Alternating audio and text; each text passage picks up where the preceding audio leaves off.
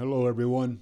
I'm Bob Keyser. This is the Son of Man Urantia Project. Today's episode is Chapter 48, Last Teaching at Pella.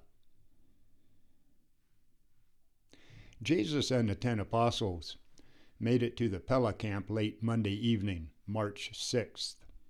This was Jesus' last week at the camp. He spent his time teaching the crowds during the afternoons and the apostles and the other advanced disciples during the evening.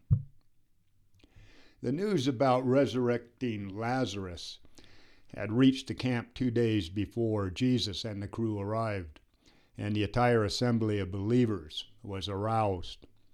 Not since Jesus had fed the 5,000 had anything so exciting happened. This was the peak of his second phase of public ministry, and Jesus' plan was to teach at Pella and then begin his last excursion into southern Perea that led right up to the final tragic experiences of the last week in Jerusalem. The Jewish religious leaders had started to build their case against Jesus and agree on their accusations. They objected to Jesus' teachings on the following grounds. 1. He is friends with sinners and tax collectors. He receives the ungodly and even eats with them. 2. He blasphemes. He disrespects God. He talks about God being his Father, and he thinks that he is equal with God. 3. He breaks our laws. He heals disease on the Sabbath, and in many other ways flouts the sacred law of Israel. 4. He is in partnership with devils. He works wonders and apparently does miracles by the power of Beelzebub, the prince of devils. Parable of the Lost Son. On Thursday afternoon, Jesus told the crowd about the grace of salvation. In the course of this sermon, he retold the story of the lost sheep and the lost coin, and then added his favorite parable of the prodigal or reckless son. Jesus said,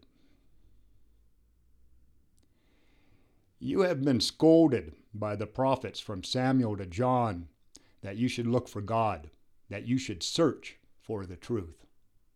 They have always said, 'Look for the Lord while he may be found.'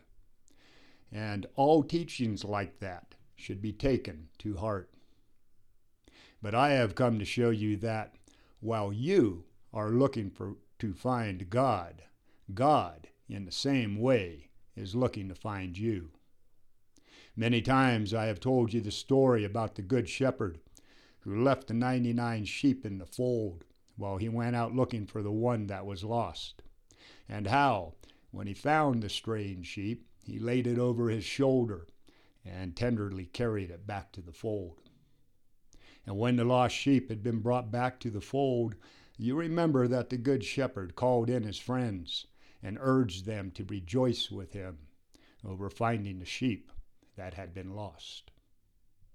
Again, I say, there is more joy in heaven over one sinner who repents than over 99 just people who need no repentance. The fact that souls are lost only increases the interest of the Heavenly Father. I have come to this world to do my Father's bidding, and it is true when they say that the Son of Man is a friend of sinners and tax collectors. You have been taught that divine acceptance, God's love and forgiveness, comes after you repent and is based on your shame and works of sacrifice.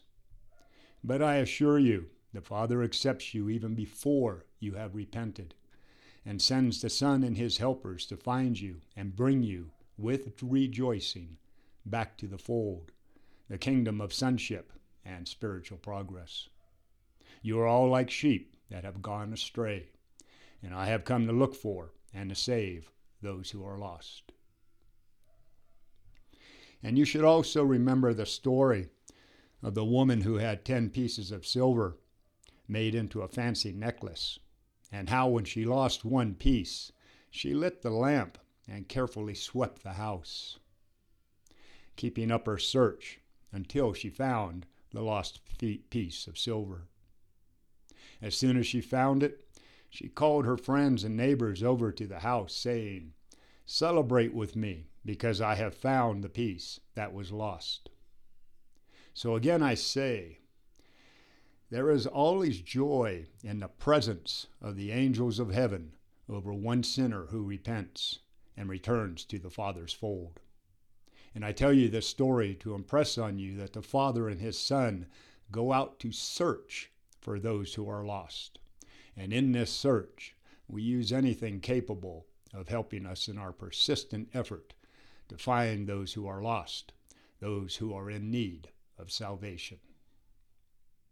And so, while the Son of Man goes out in the wilderness to look for the sheep that has gone astray, He also looks for the coin that is lost in the house. The sheep unintentionally wanders away. The coin is covered with the dust of time and hidden by the things of men. And now I want to tell you the story of a thoughtless son of a well-to-do farmer who deliberately left his father's house and went off into a foreign land where he fell into a lot of misfortune. You recall that the sheep strayed away without intention, that it did not mean to get lost.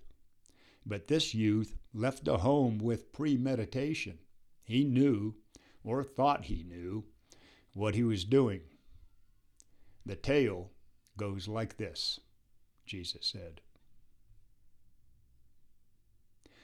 A certain man had 2 sons. One, the youngest, was carefree and light-hearted and always looking for a good time as he shirked his responsibilities. His older brother was sober, serious, hard-working, and willing to bear his responsibility. Now, these 2 brothers did not get along well together. They were always quarreling. The younger lad was cheerful, but unreliable. The older son was industrious, but surly, conceited, and self-centered. The younger son enjoyed play, but shunned work. The older son devoted himself to work, but seldom played.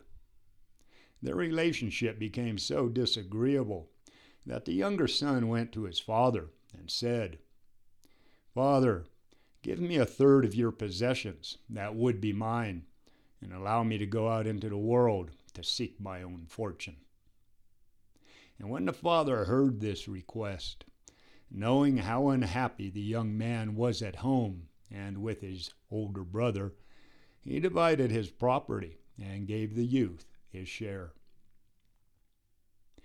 Within a few weeks, the young man took all of his money and set out on a journey to a far country.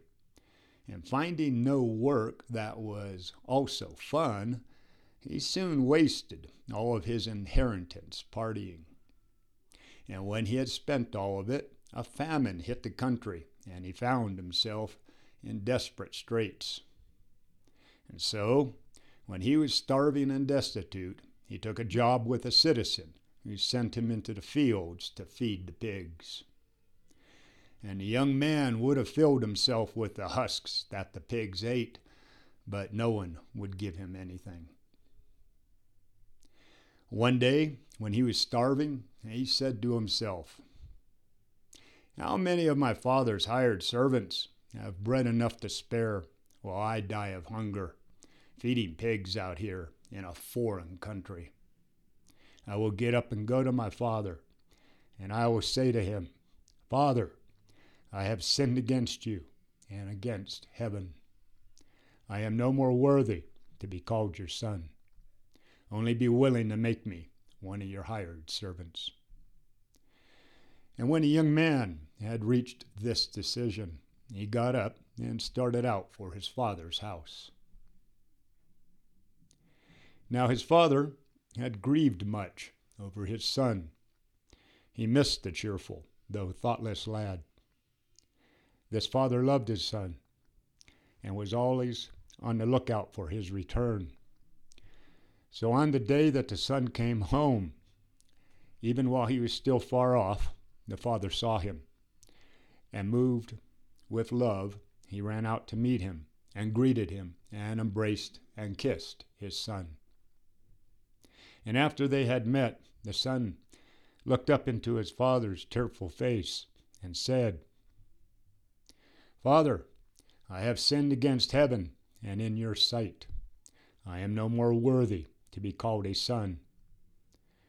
But the lad could not complete his confession, because the overjoyed father told the servants who had by this time come running up, "Quickly, bring my son's best robe, the one I have saved for him, and put it on him, and put the son's ring on his hand, and fetch sandals for his feet."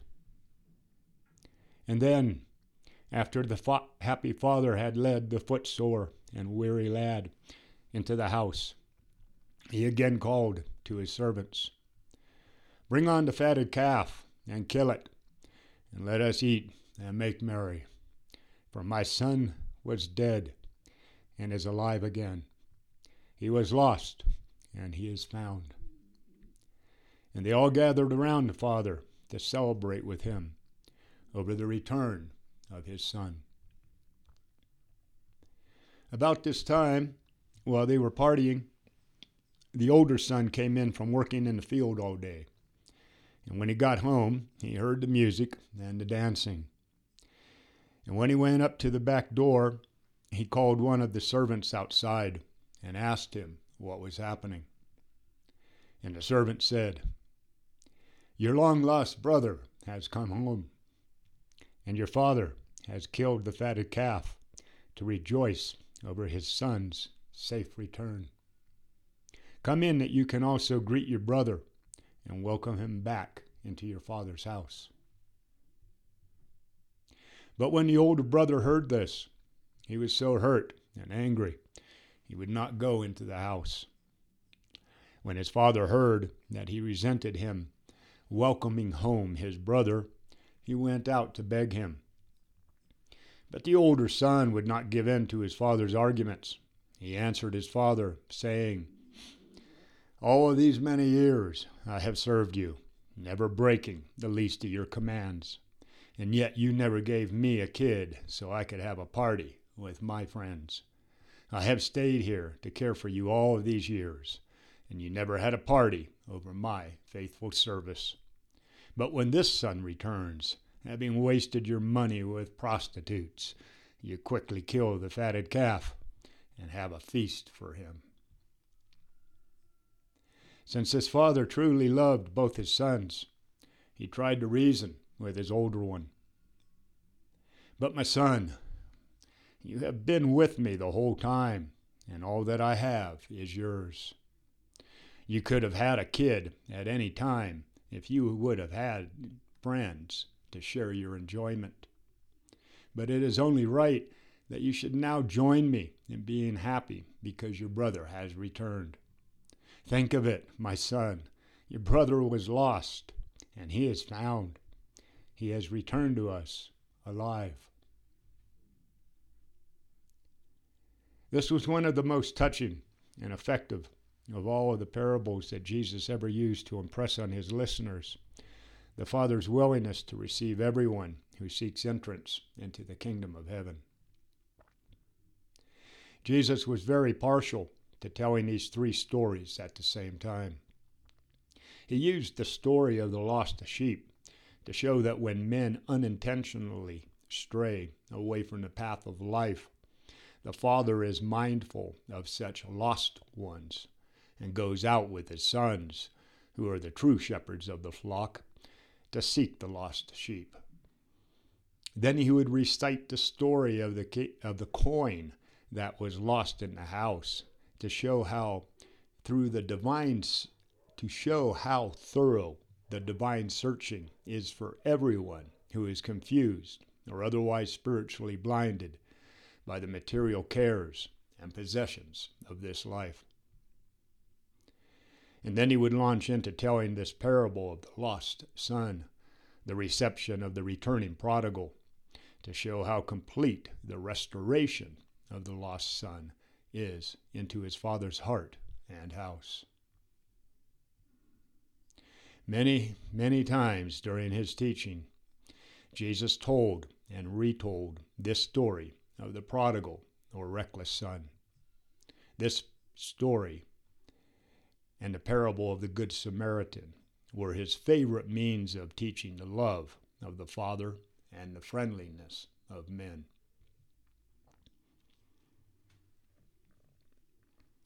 Parable of the Shrewd Steward. One evening, Simon Zelotes, commenting on one of Jesus' statements, said, "Master, what did you mean today when you said that many of the children of the material world are wiser in their generation than are the children of the kingdom, since they are skillful, profiting in unrighteous ways?" And Jesus said, "Some of you, before you entered the kingdom, were very shrewd in dealing with your business associates. If you were unjust and often unfair, you were still prudent and far-seeing because you conducted your business with your eye focused on your present profit and future safety. In the same way, you should now arrange your lives in the kingdom to provide for your present joy, while you also secure your treasures in heaven. If you were so careful in making a profit when you were working for yourselves, why would you show less care in gaining souls for the kingdom, since you are now servants in the brotherhood of man and the stewards of God?" You can all learn a lesson from the story of a certain rich man who had a shrewd but unjust steward. This man had not only squeezed his master's clients for his own selfish gain, but he had also wasted his master's money. When all of this finally got to his master's ears, he called the steward before him and asked him what these rumors meant. Then he told the steward to give him an immediate accounting of his books and to prepare to turn his master's affairs over to another person. Now, this unfaithful steward began to ask himself, "What will I do since I am about to lose this stewardship? I do not have the strength to dig, and I am ashamed to beg. I know what I will do to make certain that, when I am fired from this job, I will be welcomed into the houses of all who do business with my master." And then, calling in each of his lord's debtors, he said to the first one, "How much do you owe my master?" And he answered, 100 measures of oil. Then the steward said, "Take your wax-board bond, sit down quickly, and change it to 50. Then to another he said, "How much do you owe?" And he replied, 100 measures of wheat. Then the steward said, "Take your bond and write 80. And he did this with many other debtors. And so did this dishonest steward look to make friends for himself after he would be fired from his stewardship. Even his lord and master, when he later found out about this, had to admit that his unfaithful steward had at least shown wisdom in how he went about providing for future days of need. And it is in this way that the sons of God of this world sometimes show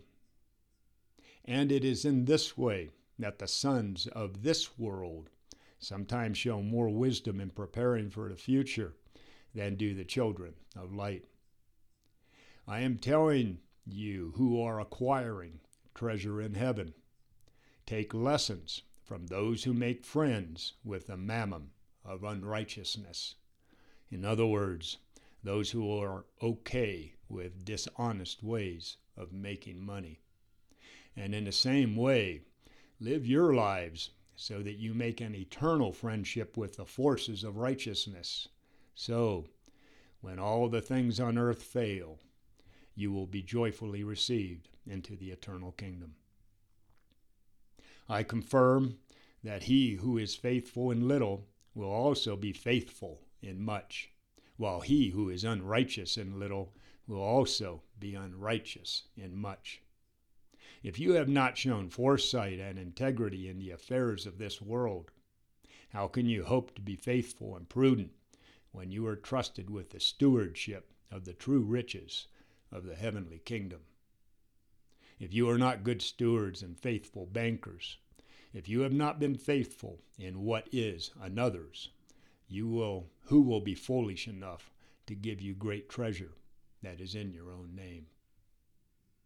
And I again assert that no man can serve two masters. Either he will hate the one and love the other, or else he will hold to one while he despises the other. You cannot serve both God and wealth. When the Pharisees who were present heard this, they began to sneer, since they were well intent on becoming rich. These unfriendly listeners tried to get Jesus to argue, but he refused to debate with his enemies. When the Pharisees fell to wrangling among themselves, their commotion attracted a lot of the other people camped out in the area. When they all began to argue with each other, Jesus left and went to his tent for the night. The rich man and the beggar. When the meeting became too noisy, Simon Peter stood up and took charge, saying, "Men and friends, it does not look good to fight among yourselves. The Master has spoken, and you do well to ponder his words. And this is no new doctrine that he has told you. Have you not also heard the story of the Nazarites and the rich man and the beggar? Some of us heard John the Baptist thunder this parable, warning those who love riches and want dishonest wealth. And while this whole parable is not according to the gospel we preach, you would all do well to heed its lessons until you understand the new light of the kingdom of heaven." The story, as John told it, went like this.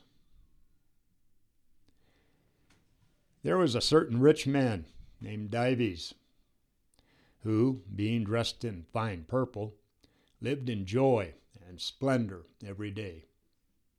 And there was a certain beggar named Lazarus, who laid at this rich man's gate, covered with sores and wanting to be fed with the crumbs that fell from the rich man's table. And yes, even the dogs came and licked his sores. And after some time, the beggar died and was carried away by the angels to rest in Abraham's bosom. And then, presently, this rich man also died and was buried with great pomp and regal splendor. When the rich man departed from this world, he woke up in Hades, and finding himself suffering, he lifted up his eyes and saw Abraham far away with Lazarus in his bosom. And then Dives cried out, "Father Abraham, have mercy on me and send Lazarus over here so he can dip the tip of his finger in water to cool my tongue, because I am suffering a lot because of my punishment." And then Abraham replied, "My son, you should remember that in your lifetime you enjoyed the good things, while Lazarus, in like manner, suffered the evil. But now all of this is changed, seeing that Lazarus is comforted while you are tormented. And besides, between us and you there is a great gulf, so that we cannot go to you, neither can you come over to us." Then Dives said to Abraham, I pray you send Lazarus back to my father's house, because I have 5 brothers, so that he can tell them what has happened to me, and to prevent them from coming to this place of torment." But Abraham said, "My son, they have Moses and the prophets. Let them hear him or them." And then Dives answered, "No, no, Father Abraham. If but one goes to tell them from the dead, they will repent." And then Abraham said, "If they do not hear Moses and the prophets, neither will they be persuaded, even if one were to rise from the dead." After Peter had recited the Nazarite Brotherhood's ancient parable, and since the crowd had quieted down, Andrew got up and let them go for the night. Although both the apostles and his disciples frequently asked Jesus questions about the parable of Dives and Lazarus, he never agreed to comment on it. The Father and his kingdom. Jesus always had trouble explaining to the apostles that while they were announcing the establishment of the kingdom of God, the Father in heaven was not a king. At the time that Jesus lived on earth and taught in the flesh, the people of Urantia knew mostly of kings and emperors, and the Jews had long contemplated the coming of the kingdom of God. For these and other reasons, the Master thought best to designate the spiritual brotherhood of man as the kingdom of heaven, and the spirit head of this brotherhood as the Father in heaven. Never did Jesus reply to his Father as a king. In his intimate talks with the apostles, he always referred to himself as the Son of Man and as their elder brother.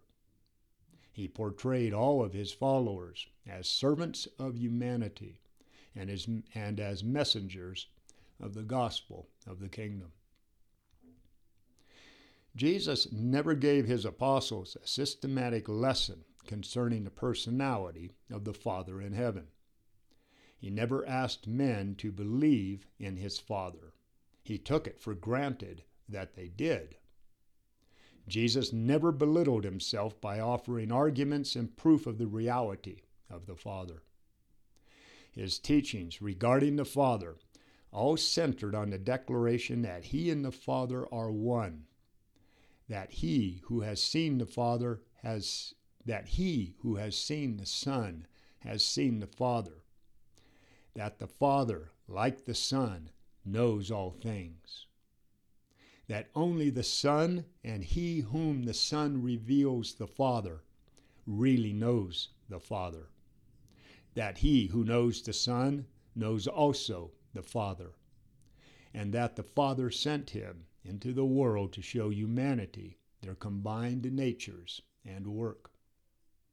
He never made other statements about his Father, except to the Samaritan woman at Jacob's well, when he stated, "God is spirit."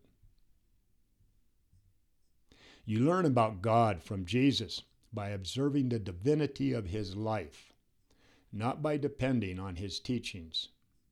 From the Master's life, you can each embrace the idea of God that best fits with your ability to understand divine and spiritual truths, truths that are real and divine. The finite can never hope to understand the infinite, except how was brought forth the earthly personality during the human life of Jesus of Nazareth. Jesus well knew that God can only be known through experience, that God can never be understood simply by learning about him. Jesus taught his apostles that, while they could never fully understand God, they could most certainly know him, even as they had known the Son of Man.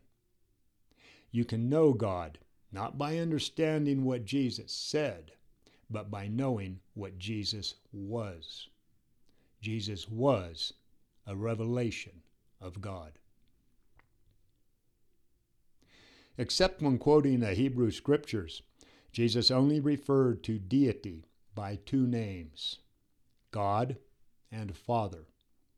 And when Jesus referred to his Father as God, he usually used the Hebrew word that represented the plural God, the Paradise Trinity, and not the word Yahweh, which stood for the progressive idea of the Jewish tribal God. Jesus never called the Father a king, and he very much regretted that the Jewish hope for a restored kingdom and John's announcement of a coming kingdom made it necessary for him to reduce the importance of his proposed spiritual brotherhood of the kingdom of heaven. With the one exception, his declaration that God is spirit, Jesus never referred to deity in any other manner than in terms that described his own personal relationship with the first source and center of paradise. Jesus used the word God to show the idea of deity, and the word Father to describe the experience of knowing God. When the word Father is used to represent God, the word Father should be understood in its greatest possible meaning. The word God cannot be defined, so it stands for the infinite concept of the Father, while the term Father has many levels of meaning, so it can be used to show man's idea of God during the time of mortal existence. To the Jews, Elohim was the God of gods, while Yahweh was the God of Israel. Jesus accepted the concept of Elohim and called this supreme group of beings God. In the place of the concept of Yahweh, the racial God, he introduced the idea of the fatherhood of God and the worldwide brotherhood of men. He raised the Yahweh idea of a deified racial father to the idea of a father of all the children of men, a divine father of the individual believer.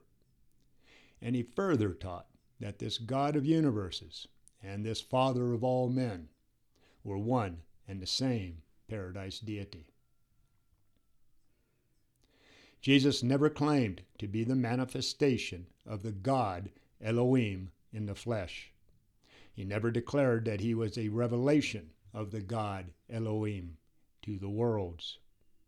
He never taught that he who had seen him had seen the God Elohim. But he did say that he was a revelation of the Father in the flesh, and he did say that those who had seen him had seen the Father.